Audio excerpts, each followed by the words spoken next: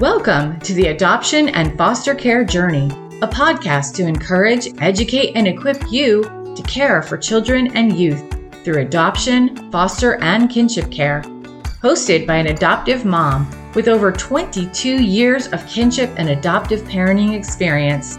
She's on this journey with you. Please welcome Sandra Flack. Search me, O God, and know my heart. That is Psalm 139, verse 23. Welcome to the Adoption and Foster Care Journey. I'm your host, Sandra Flack. I'm so excited to bring you my conversation with an amazing FASD specialist today. But first, I always like to check in and ask you how you're doing. I'm still up here in the Adirondack Mountains with my husband and our 17-year-old son. I'm grateful that we are homeschoolers these days because now we have the flexibility to come up to our camp for extended period of time.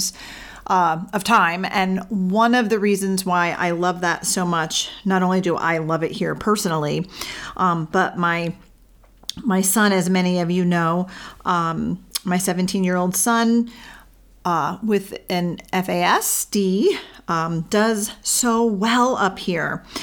He's more regulated. He's less stressed. It's not perfect, but it's just better here. He socializes better. We now have a group of friends up here that we've met through a local church, a community church that we attend while we're up here. We've just connected with some great folks. I've given my book out to many of them. And we now, go to each other's camps and some of them are year-round folks up here, and some of them, like us, come up,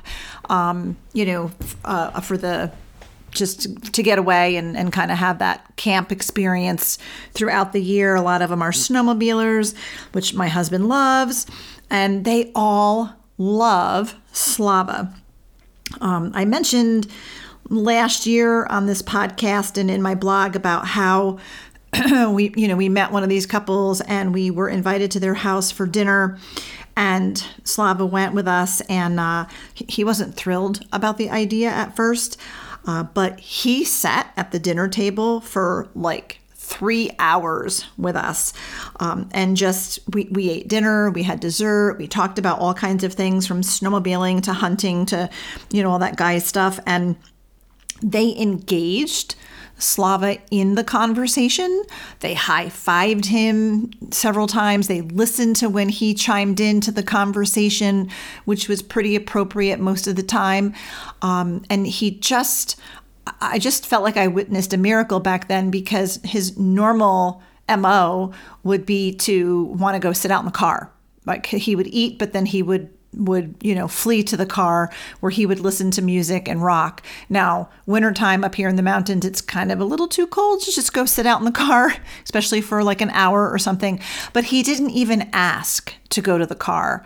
I think part of the reason why it was a peaceful situation and he was regulated, there were no like other children running around. They had worship music playing quietly in the background, and it was just my husband and I and our son and this other couple, and it was he just did so well. And like I said, I felt like then I witnessed a miracle. And really since then, we've had repeat performances of that, even with other couples that we've met up here. And he and my husband have gone snowmobiling with a group, and he's just doing so well, keeping up and fitting into, I shouldn't say fitting in, being able to snowmobile and being able to do that safely and to do it appropriately and to have a good time. And they just love him. And he just feels so accepted and supported, in that, he feels the love, he says that. So he's doing great in those settings, but he doesn't do well when it's a large group, especially if there's a lot of, like a lot of chaos. Like if it's a gathering where it's even our own family members and there's children, because my husband and I have several grandchildren, and that throws him off. He does not do well there. He gets easily overwhelmed still. And if we were home, he would just retreat to his room and not come out. And even we're careful with any social interactions with peer groups. He does go to our church youth group, and we've, really shared with the youth group leaders about his disability, and he does well with the structure of, the Wednesday night youth group. But if there's any extra activity going on outside of that, where they go do a special trip or something, then either my husband or I would go with him, or he won't go if it's not like a good fit for him to be successful. And he does belong to a youth bowling league, and there are other individuals on his team who also have a developmental disability, so he actually fits in really well there.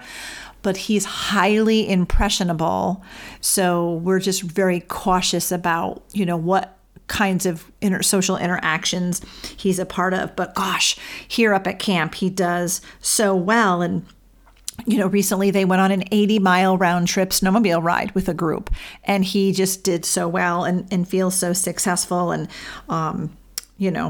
I'm just so grateful for that. One thing we're not keeping up well with, I'll confess, is our homeschooling while we're up here. While I brought all the books, it is a different routine, a different schedule, a different environment. And, he does so well, like many of our kids, with that routine. But if something's different, then it throws the whole thing off. So we've been managing to get a little math in and a little reading in, and then I'm just, counting the snowmobile rides and other activities, other things my husband has him doing around here as life skills, and kind of counting that as school. Anyway. That's just kind of some of the stuff that's going on up here. We're having a wonderful time, and Slav is doing so well. And, then there's other things, right? There's always those things. So that's kind of an update where we are. My grandson is doing fabulously well. He just turned 8 months old. My grandson, Killian, for many of you who are following that story. And he's just been gaining weight, growing, and doing great. So we're grateful there. So that's a little personal update on my end. And before I introduce today's guest, we have some important announcements. Natalie Vecchione of the FASD Hope podcast and Sandra Flack of the Adoption and Foster Care Journey podcast would like to invite you to join their Hope for the FASD Journey, a virtual support community for parents and caregivers raising individuals with an FASD, diagnosed or not. This faith-based community includes an online bi-monthly support group, a monthly VIP conversation, and a private Facebook group which includes a video devotional from Natalie and Sandra every Saturday.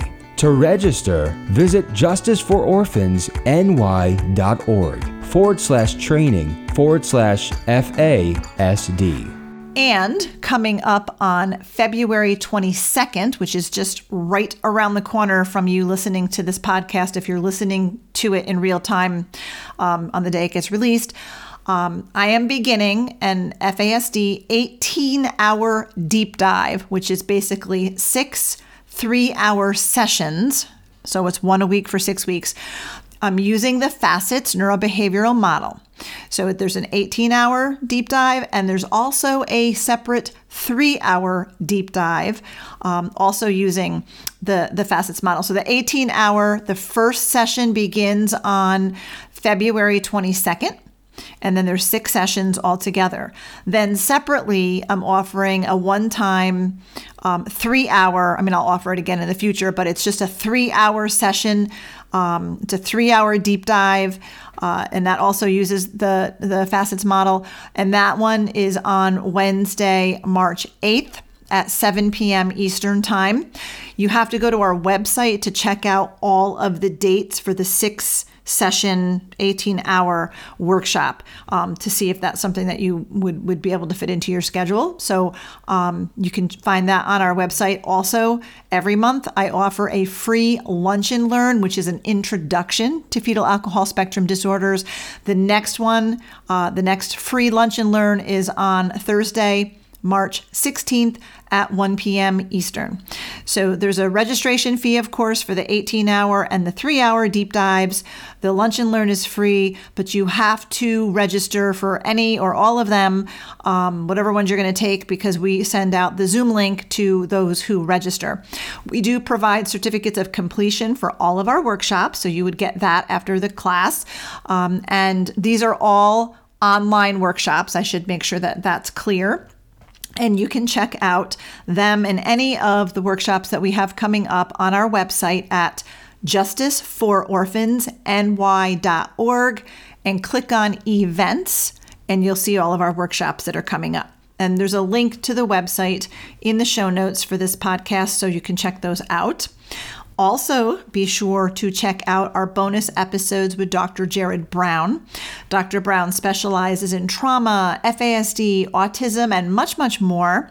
This series of episodes focuses on topics of particular interest to us adoptive and foster parents, such as prenatal trauma, complex trauma, FASD, the impacts of screen time, executive dysfunction. Even we talk a little bit about inappropriate sexual behaviors among this population of kiddos, memory, and oh gosh, all of the things. Even how sugary sweetened beverages impact our kids, or even all of us, I should say. Anyway, regular episodes of the adoption and foster care journey, like the one you're listening to right now, drop in your inbox on Mondays. The special series with Dr. Brown, we drop those on Fridays. There's about 21 or 22 of them all together, and you won't want to miss a single one. So if you're kind of new to this podcast, feel free to scroll through our library of episodes, and you'll see the ones that are kind of, they say bonus episodes, I believe, on there, so you'll be able to find them. But those are episodes that you're going to want to listen to with a notebook and a pen and take lots of notes, because he takes us really deep in the weeds on these topics. Also, hey, so you don't miss any of the episodes, please subscribe to this podcast. And if you're listening through Apple, please leave a review. That just is a huge help to us podcasters to make sure that the show is easily accessible and found, pretty quick by anyone searching for podcasts about adoption or foster care or kinship care. So please make sure you do that. I would greatly appreciate it. Now, I'm super excited to bring you today's guest, Dr. Douglas Waite, MD. Dr. Waite is certified in developmental pediatrics, specializing in diagnosis and treatment of neurodevelopmental disorders, such as developmental delays, autism, intellectual disability, and fetal alcohol spectrum disorders, and care of adopted children and children in foster care. He's chief of developmental pediatrics, mouthful. He is chief of developmental pediatrics of the Bronx Care Health System in New York City. Please welcome Dr. Douglas Waite.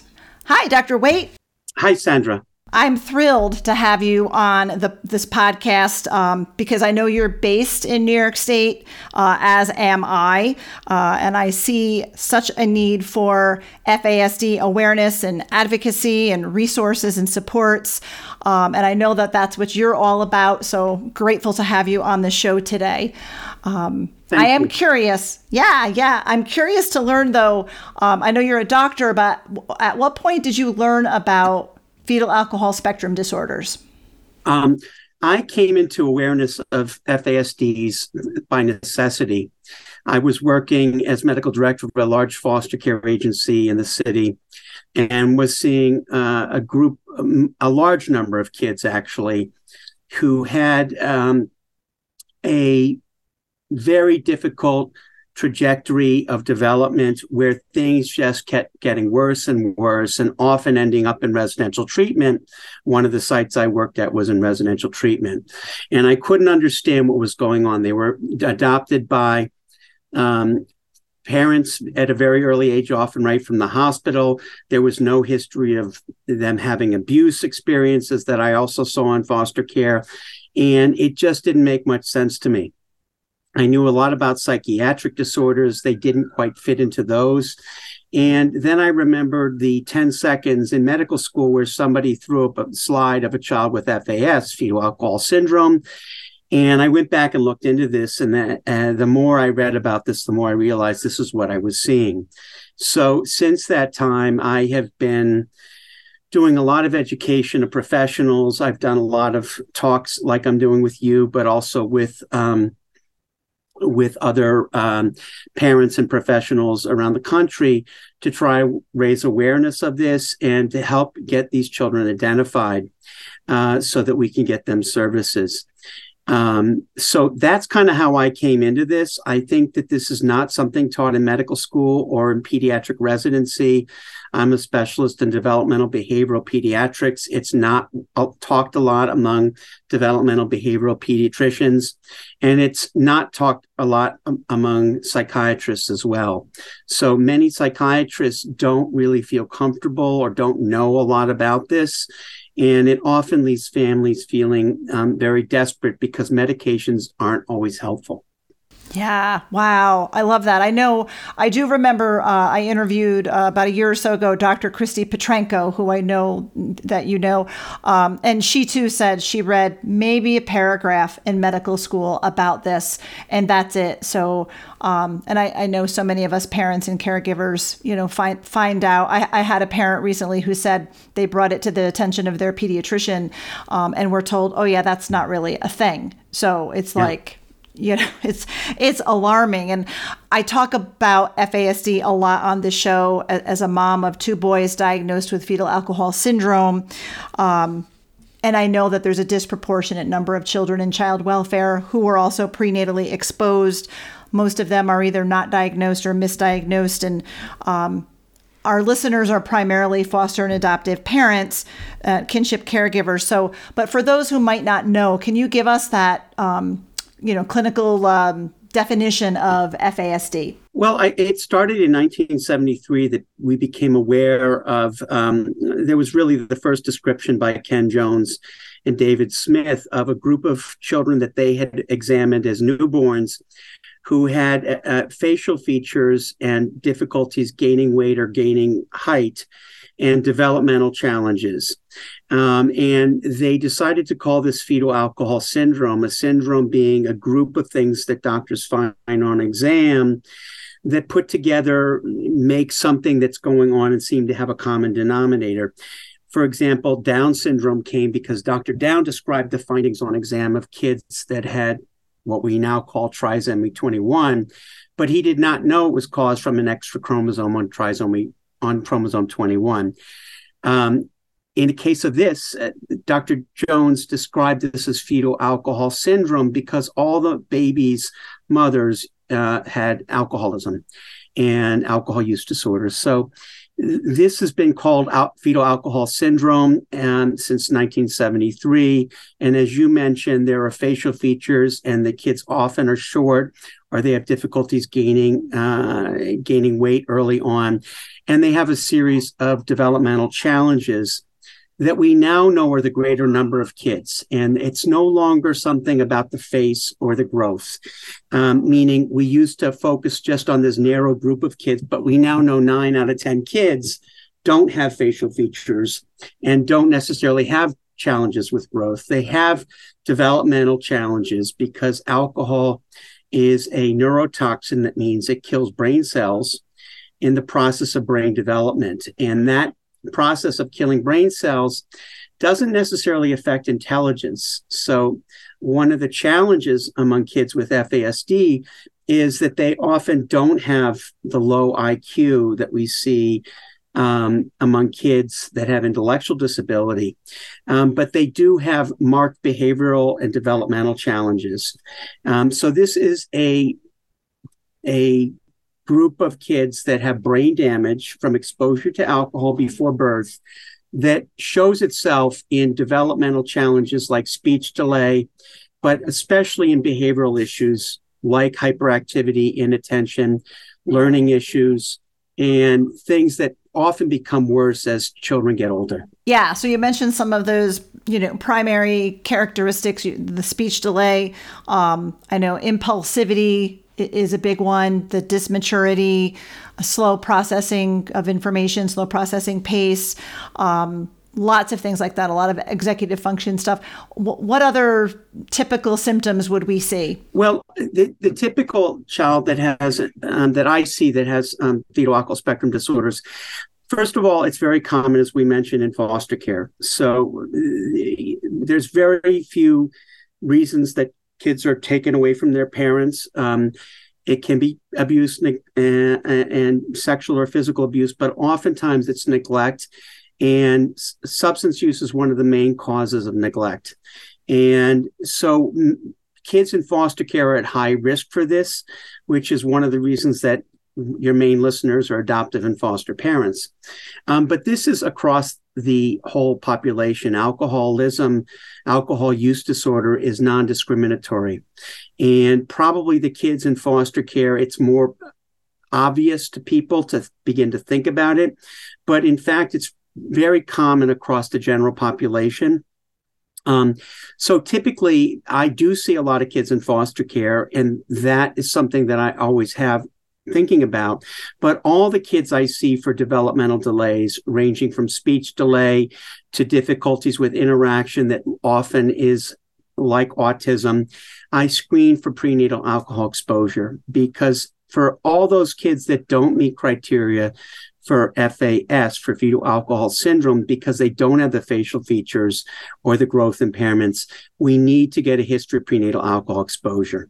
And oftentimes that's one of the main barriers to this. So for any child who has challenges with development, we have to look into whether they were exposed to alcohol. And right now, professionals aren't doing a great job of screening for that.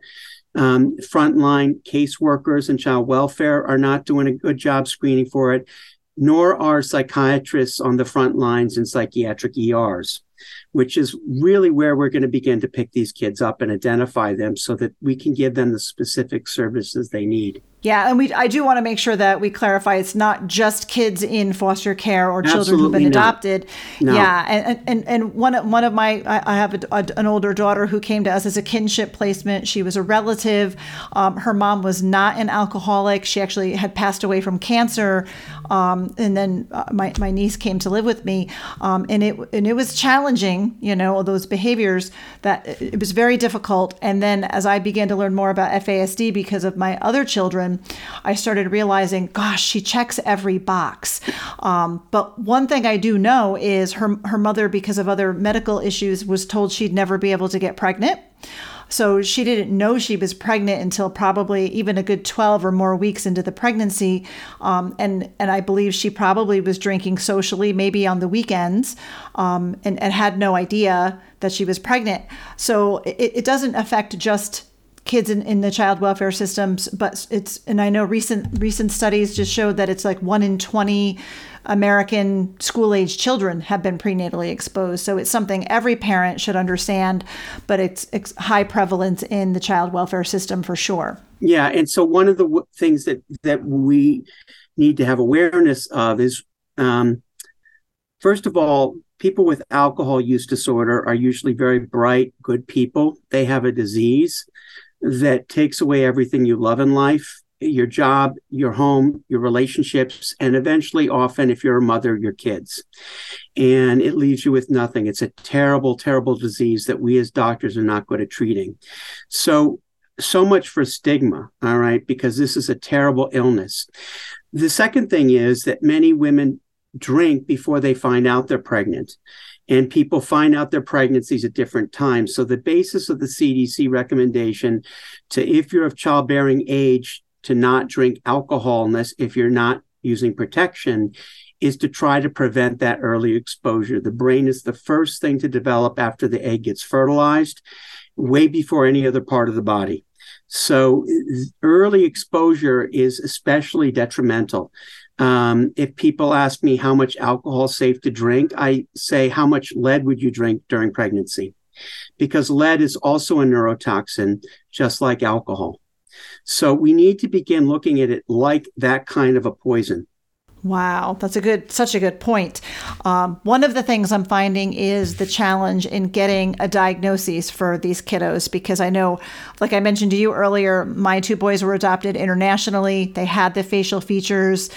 They had a lot of the other symptoms. We have some court records stating that their parents were alcoholics. So it wasn't difficult to get a diagnosis. But what would you say to parents or caregivers if they're suspecting that FASD is maybe in play here, that they suspect maybe the child was prenatally exposed? How would they go about getting a diagnosis? Because that's not always easy. No, and I would say that parents of kids with an FASD are not only the best advocates, but they are fierce at finding out getting the help their kids need. And so, obviously you'd start with your pediatrician, and you probably will get a dumbfounded look by your pediatrician, even though I work with the American Academy of Pediatrics and trying to educate our colleagues. But this is not on people's radar. So you might have to push them a little bit. Theoretically, an evaluation by a neurologist or a developmental behavioral pediatrician or a geneticist can be done. But again, the variability in how much people know might not give you the answer. So you might leave that feeling frustrated or like they didn't really get you. But there will be a day where we have FASD diagnostic centers. And in New York State, myself and Christy Petrenko, who you mentioned earlier in Rochester, are two people that in New York State, for all of New York State, can diagnose this regularly. There are other people that know about this and do diagnose it, but it's not anybody I could say go to this person. Right. And so you bring up an interesting point, because I know Dr. Petrenko is out in Rochester, western part of the state. You're in New York City, and I sit, not today, but typically I'm sitting in Albany, and there's nothing here, and it's the capital of the state. So if a listener lives in New York State, anywhere in New York State, that's they're really, if they can't get their own pediatrician on board and they still highly suspect and they're advocating for their kids, do they have to go either to New York City or Rochester to get a diagnosis? Well, I mean, I do a lot of, I have a lot of patients who live far from the city, and I have done some telemedicine evaluations. Obviously, I like to see kids in person. I think you get a better feel for this, especially for the exam part of this. But a lot of this is not about the exam anymore. So I think that really what we're trying to do is make sure that the child is getting the services they need. So I think the diagnosis is only as valuable as what that diagnosis can lead to, which is interventions. And oftentimes this is advocating within the school.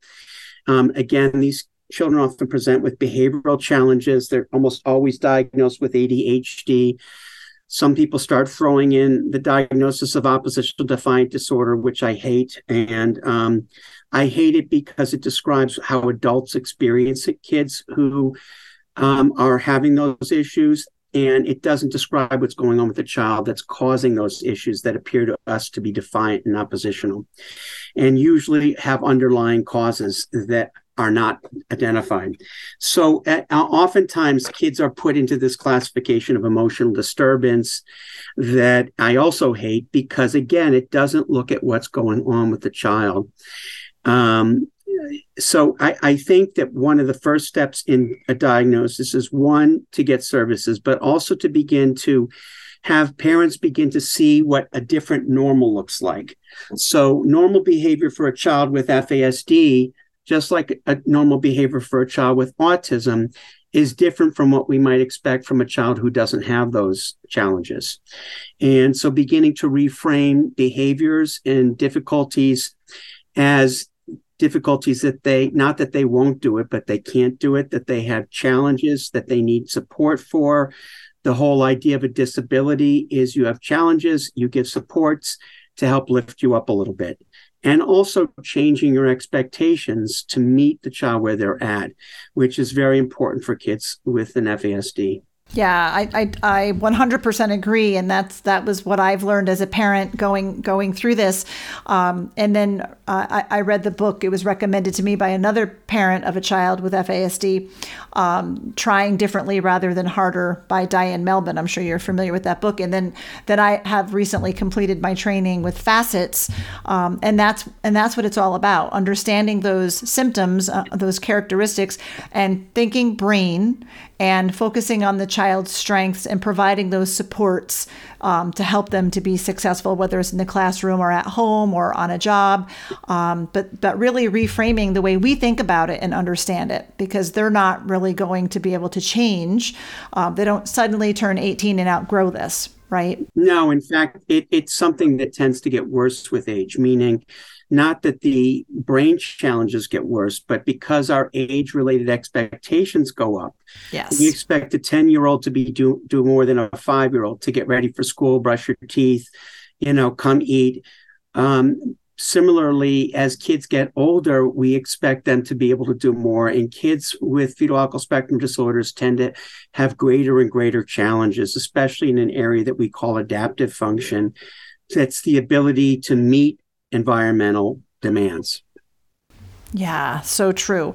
So whether the individual or the child gets a diagnosis or not, it's, being able to meet their needs and support them. So what resources do you point families to when you diagnose? Well, I usually give them the link to FASD United, which used to be called NoFast, because there's a lot of resources there. In addition, they have a map of people who can help get diagnosis of FASDs. So that's a good site for people who are just learning about this.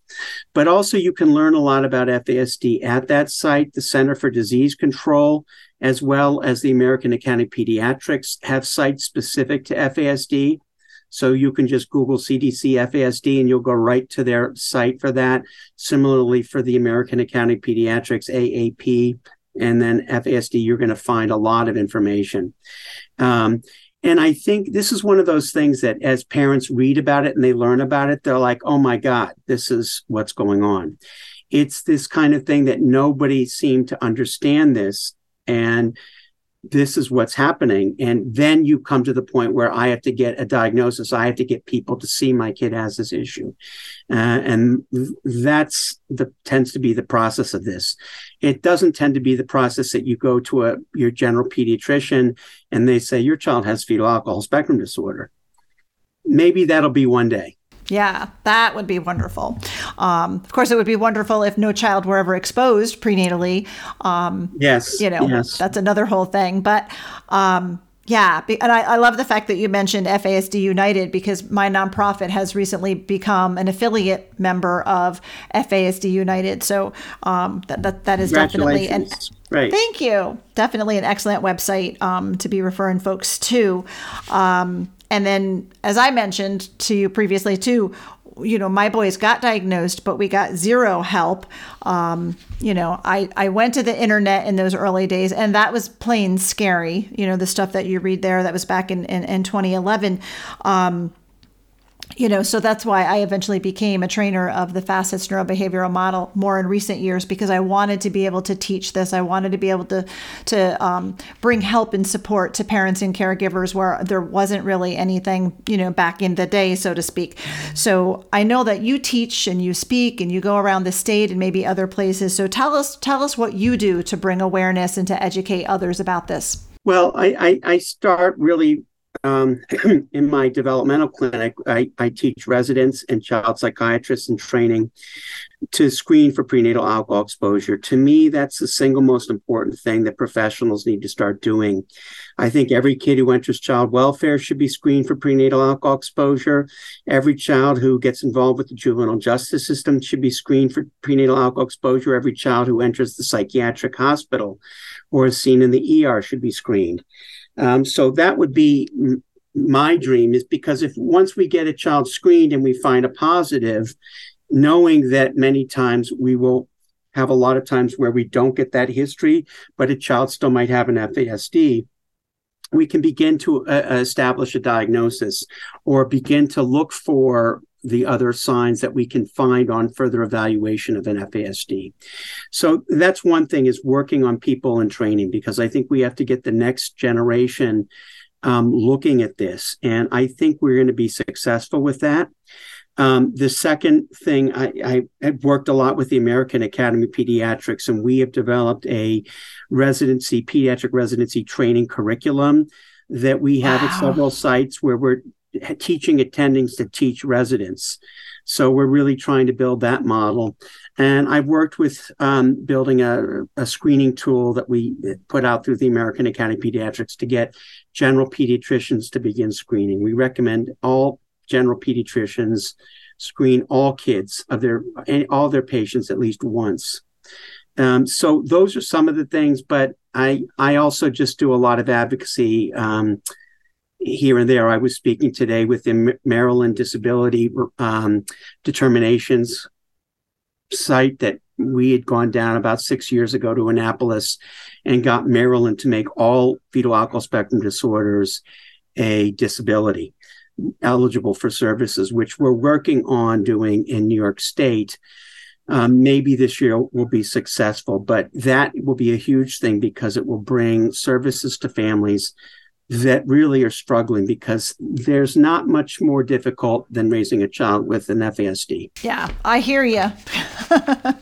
That's my world. So you mentioned New York State, and when it comes to FASD, I know that's a big thing that we want. We want it to be recognized by the state as a disability. What else? What are some of the other things you would like to see? Because I know, there's not a clinic here in Albany, in the Albany area. There should be more, diagnostic and screening clinics. What are your big dreams to have here in New York State? Well, I would like the net of services that are all in place, meaning early intervention, special education, child welfare services, the juvenile justice system, other community-based resources, including therapists for psychotherapy, to know about FASD, just like they now know about autism. 30, 40 years ago, people didn't really know much about autism, but parents brought this to the forefront. And so people like the persons listening to this podcast are the best advocates at getting this on the plate. And so I think that building a web of services where people know about this and how to manage this and work with kids and families that struggle with this is a major important area that we still have to work on. I think beginning to educate teachers and schools. I do a lot of education with schools. When I have a kid with an FASD, they don't know much about it. So I have to send them information on education challenges and how to manage those. So there is a lot of work to be done. Oh, I hear you. And that's exactly, I'm on that same page with you, because that's one of the things through my nonprofit and being able to even bring the training that we're now bringing for FASD is bringing that to county child welfare agencies and to schools. I've had parents reaching out to me wanting me to, come to their IEP meetings for their children because it's, it's not understood. I did sit in by phone on an IEP meeting recently, and one of the professionals in the room mentioned that because this mom was having a hard time getting a diagnosis for her son, and the I don't remember if he was the school psychologist or if he was the guidance counselor, but he said, well, I've done my research and this can only be diagnosed at birth, which I was able to kind of very respectfully explain why that's not the case, or how that's not the case. So definitely advocacy, and I agree that parents are going to be key to that part of it. And not stopping at that person who said that, because, obviously this is totally wrong. Right. And I'm, you were respectful. I'm not always as respectful with those kind of things, but it's ludicrous. This is a lifelong condition. And I have adults that I've diagnosed with this, right? So this idea that it can only be diagnosed at birth really goes back to because he's thinking of the picture of a child with FAS in 1973. Yeah. That's probably where he was doing his research way back then, and not and not current research. Again, since most of our listeners are adoptive and foster parents, kinship caregivers, what would be, if they suspect an FASD, what would be your best advice? What would be their top 3 things that they should do? Well, I think, finding out if your child, if there's a way to confirm alcohol exposure is important. Look, it's not like you're going to be able to find the video of the mom drinking during pregnancy, but sometimes there's ways of finding through family members. If you have contact with the mother, there's ways you can begin to ask her about this. And I usually start by asking when the mother found out she was pregnant, because oftentimes before women find out they're pregnant, it's easier to talk about that you were drinking. Whereas if you just ask, how much were you drinking during pregnancy? Not did you drink during pregnancy, but how much did you drink? You're more likely to get an answer if you ask before you found out you were pregnant, right? So I think that that's helpful, because you really need that to begin to make a diagnosis of fetal alcohol spectrum disorder. But let's say you can't find out about this, which is a large number of kids who are adopted, a large number of kids who have an FASD or who've been in the child welfare system. If you see all the things and, like you said, check the boxes, and the child is fitting this picture, and let's say that they were born exposed to heroin or to opioids, that's a pretty good likely fit, right? Because people don't just use opioids. And with all the talk about neonatal abstinence syndrome, very few people are talking about the people use opioids and drink together, right? And so I think that those kinds of flags are part of this. But the basic picture of challenges that kids with FASDs have, that parents always pick up way before the teachers do. The teachers will often interpret this as behavioral, or he would do better if only he paid attention, if only he tried harder. Well, that's the point. Why isn't he doing that? Most kids want to please adults. And if that's not happening, there's probably an underlying reason. So I think parents often know there's more going on here. They're just not seeing it. They're not getting my kid. Trust those suspicions. And believe me, you're going to have to bounce around to a lot of different people until somebody gets you. Yeah. This is the way it is. So I think that perseverance is really important, and then learn a lot about this. I mentioned FASD United, but there's a lot of information. The other place is called Proof Alliance, that's in Minnesota. Yes. They have a lot of information on their site, and I like their site too because it focuses a lot on interventions. Yeah, that is a great site. Yeah. I've often used some of their resources. They've got some great printable resources. When one of my kids started a part-time job, there was actually a one-pager that I could print off about what an employer should know about an individual with an FASD. So they've got some great resources like that for sure. The last thing I would mention is that talk to other parents of kids with FASD. And just if you can, it'd be great if we had more support groups around for parents, because again, there's very few things that are as difficult as raising a child with fetal alcohol spectrum disorder. So I think the more that there's support, and parents are often the best educators in terms of, go to this person. Don't go to them. Guiding you through the labyrinth of services can be very helpful. Yeah, and we've got that. We started an online support group. It's called Hope for the FASD Journey for parents and caregivers. So that information is right on the show notes for this podcast, because that as I was started by myself and another parent who I know Natalie Vecchione, because we were relying on each other for support, and realized there's probably other parents and caregivers out there who would like to sit in on this conversation with us. And that's how we started the group. So that's been growing. And I agree. You have to be talking with other parents on this same journey, because nobody else really gets it. No. Yeah. So as we wrap up, Dr. Waite, and I'm just so grateful that you were here with us today, but is there anything else on your heart that you really want to make sure that our listeners hear and know and understand? Well, I think, and I always like to talk a little bit about how I think that given the frustration that is inevitably going to come as you try and seek services for your child, I think beginning to understand why some of the things are happening, the challenges that your child is having, is an important part of you maintaining your relationship with your child.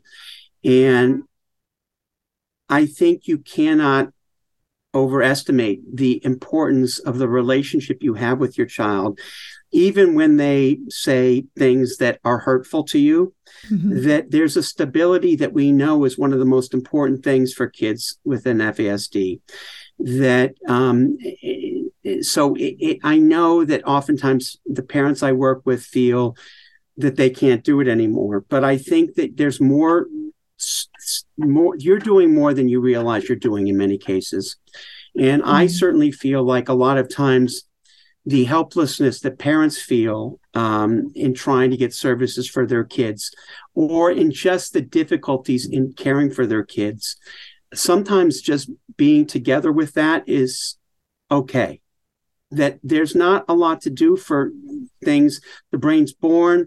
We try to stimulate it. We try to get it to grow. We try to give services to support areas of challenge. But many times just kind of being in that space where you go through it together can be helpful. So having someone like that, I think, is very important, and having support group is. I'm glad to hear that you've put that together. Yeah, well, thank you so much, because it's definitely a needed service, and I agree. And just building relationships with our kids, having fun with them, goes a long way. Also enjoying them and being a support to them, and parents who are support to each other. So I love to hear that. So and where would the kids be if you weren't in their lives? For those of you who've adopted, because you can begin to imagine what this would look like if you hadn't stepped in.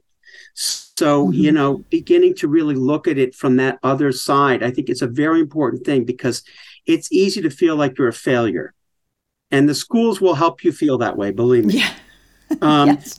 But beginning to look at how much you've done for this child's life, right, is an important piece. Right. Yeah. The days are hard, but when you can keep that into perspective, where would they be had we not intervened, had we not said yes and welcomed them into our home? And I know for my two youngest boys, we adopted them from Ukraine, and we know there's a war there. Who knows if they would even be alive? And they're 17 and 19 right now. And, a lot of days are hard, but I do keep that perspective as, but they have a life, they have a hope, they have a future, and they're much better off here than they are there. And just like any disability, I know a lot of parents who've adopted children with Down syndrome from other countries, and we bring them here and they still have Down syndrome, but they have a future, they have a hope, they have a life to look forward to ahead of them, where in other countries there isn't that. So again, whether it's the child welfare system or an international adoption situation, we're going to have hard days. Sorry about that. I have a daughter who's in Colorado, and she periodically FaceTimes me. I have to remember to tell her not to call during a podcast. Anyway, we are making a difference in their lives, even though it's a challenge for sure for us. And that's why we need each other. So we need those support groups. So again, Dr. Waite, thank you so much for all that you are doing in New York State, across the country. Thank you for being with us today. I really appreciate your work. Thanks for having me, Sandra. Be well. Thank you. Thank you. Oh my goodness. I just so much enjoyed that conversation with Dr. Douglas Waite. He just really reaffirmed the stuff that we've been talking about on this podcast, and what you as parents and caregivers have been sharing with me about those challenges and getting diagnoses and getting supports and services, and just how we have to continue to be, those mama bears and papa bears for our children who we suspect may be on the FASD spectrum, and it's not always easy. And really, one of the things that I always come away with is whether we get a diagnosis or not, whether the school understands us or not, whether the pediatrician understands what we're trying to say or not. We know, and this is one of the things Dr. Waite was saying, we have to trust our gut. We have to trust our instincts as the parent, as the caregiver, because we live with the child. We know, right? And as we're learning about the symptoms and the characteristics of FASD, those primary symptoms, secondary and tertiary, things like that we've been talking about on this podcast, we know. And whether we get that diagnosis or not, we can at home begin to change our, we need a shift in our paradigm. We need to start thinking brain and not behavior. We need to start understanding that it's not that my child won't do these things. It's that they can't do these things and they need support. So we need to reframe, right? We need to review our expectations. One of the things I was thinking with the dysmaturity, how many times do we think, or remember that old school saying, act your age, not your shoe size. A lot of our kiddos have dysmaturity where they're, developmentally, cognitively much younger than their birth date age, right? They can't all of a sudden just start acting their age when, because of the impact of prenatal alcohol exposure, a lot of times our kids are almost, not straight across the board, but in many different areas, they are almost half their age in some areas. So just telling them to act their age is not going to change anything because it is part of a brain-based condition, and it's a lifelong brain-based condition. So we need to be able to support our kids. We need to be able to provide the accommodations that they need to be successful.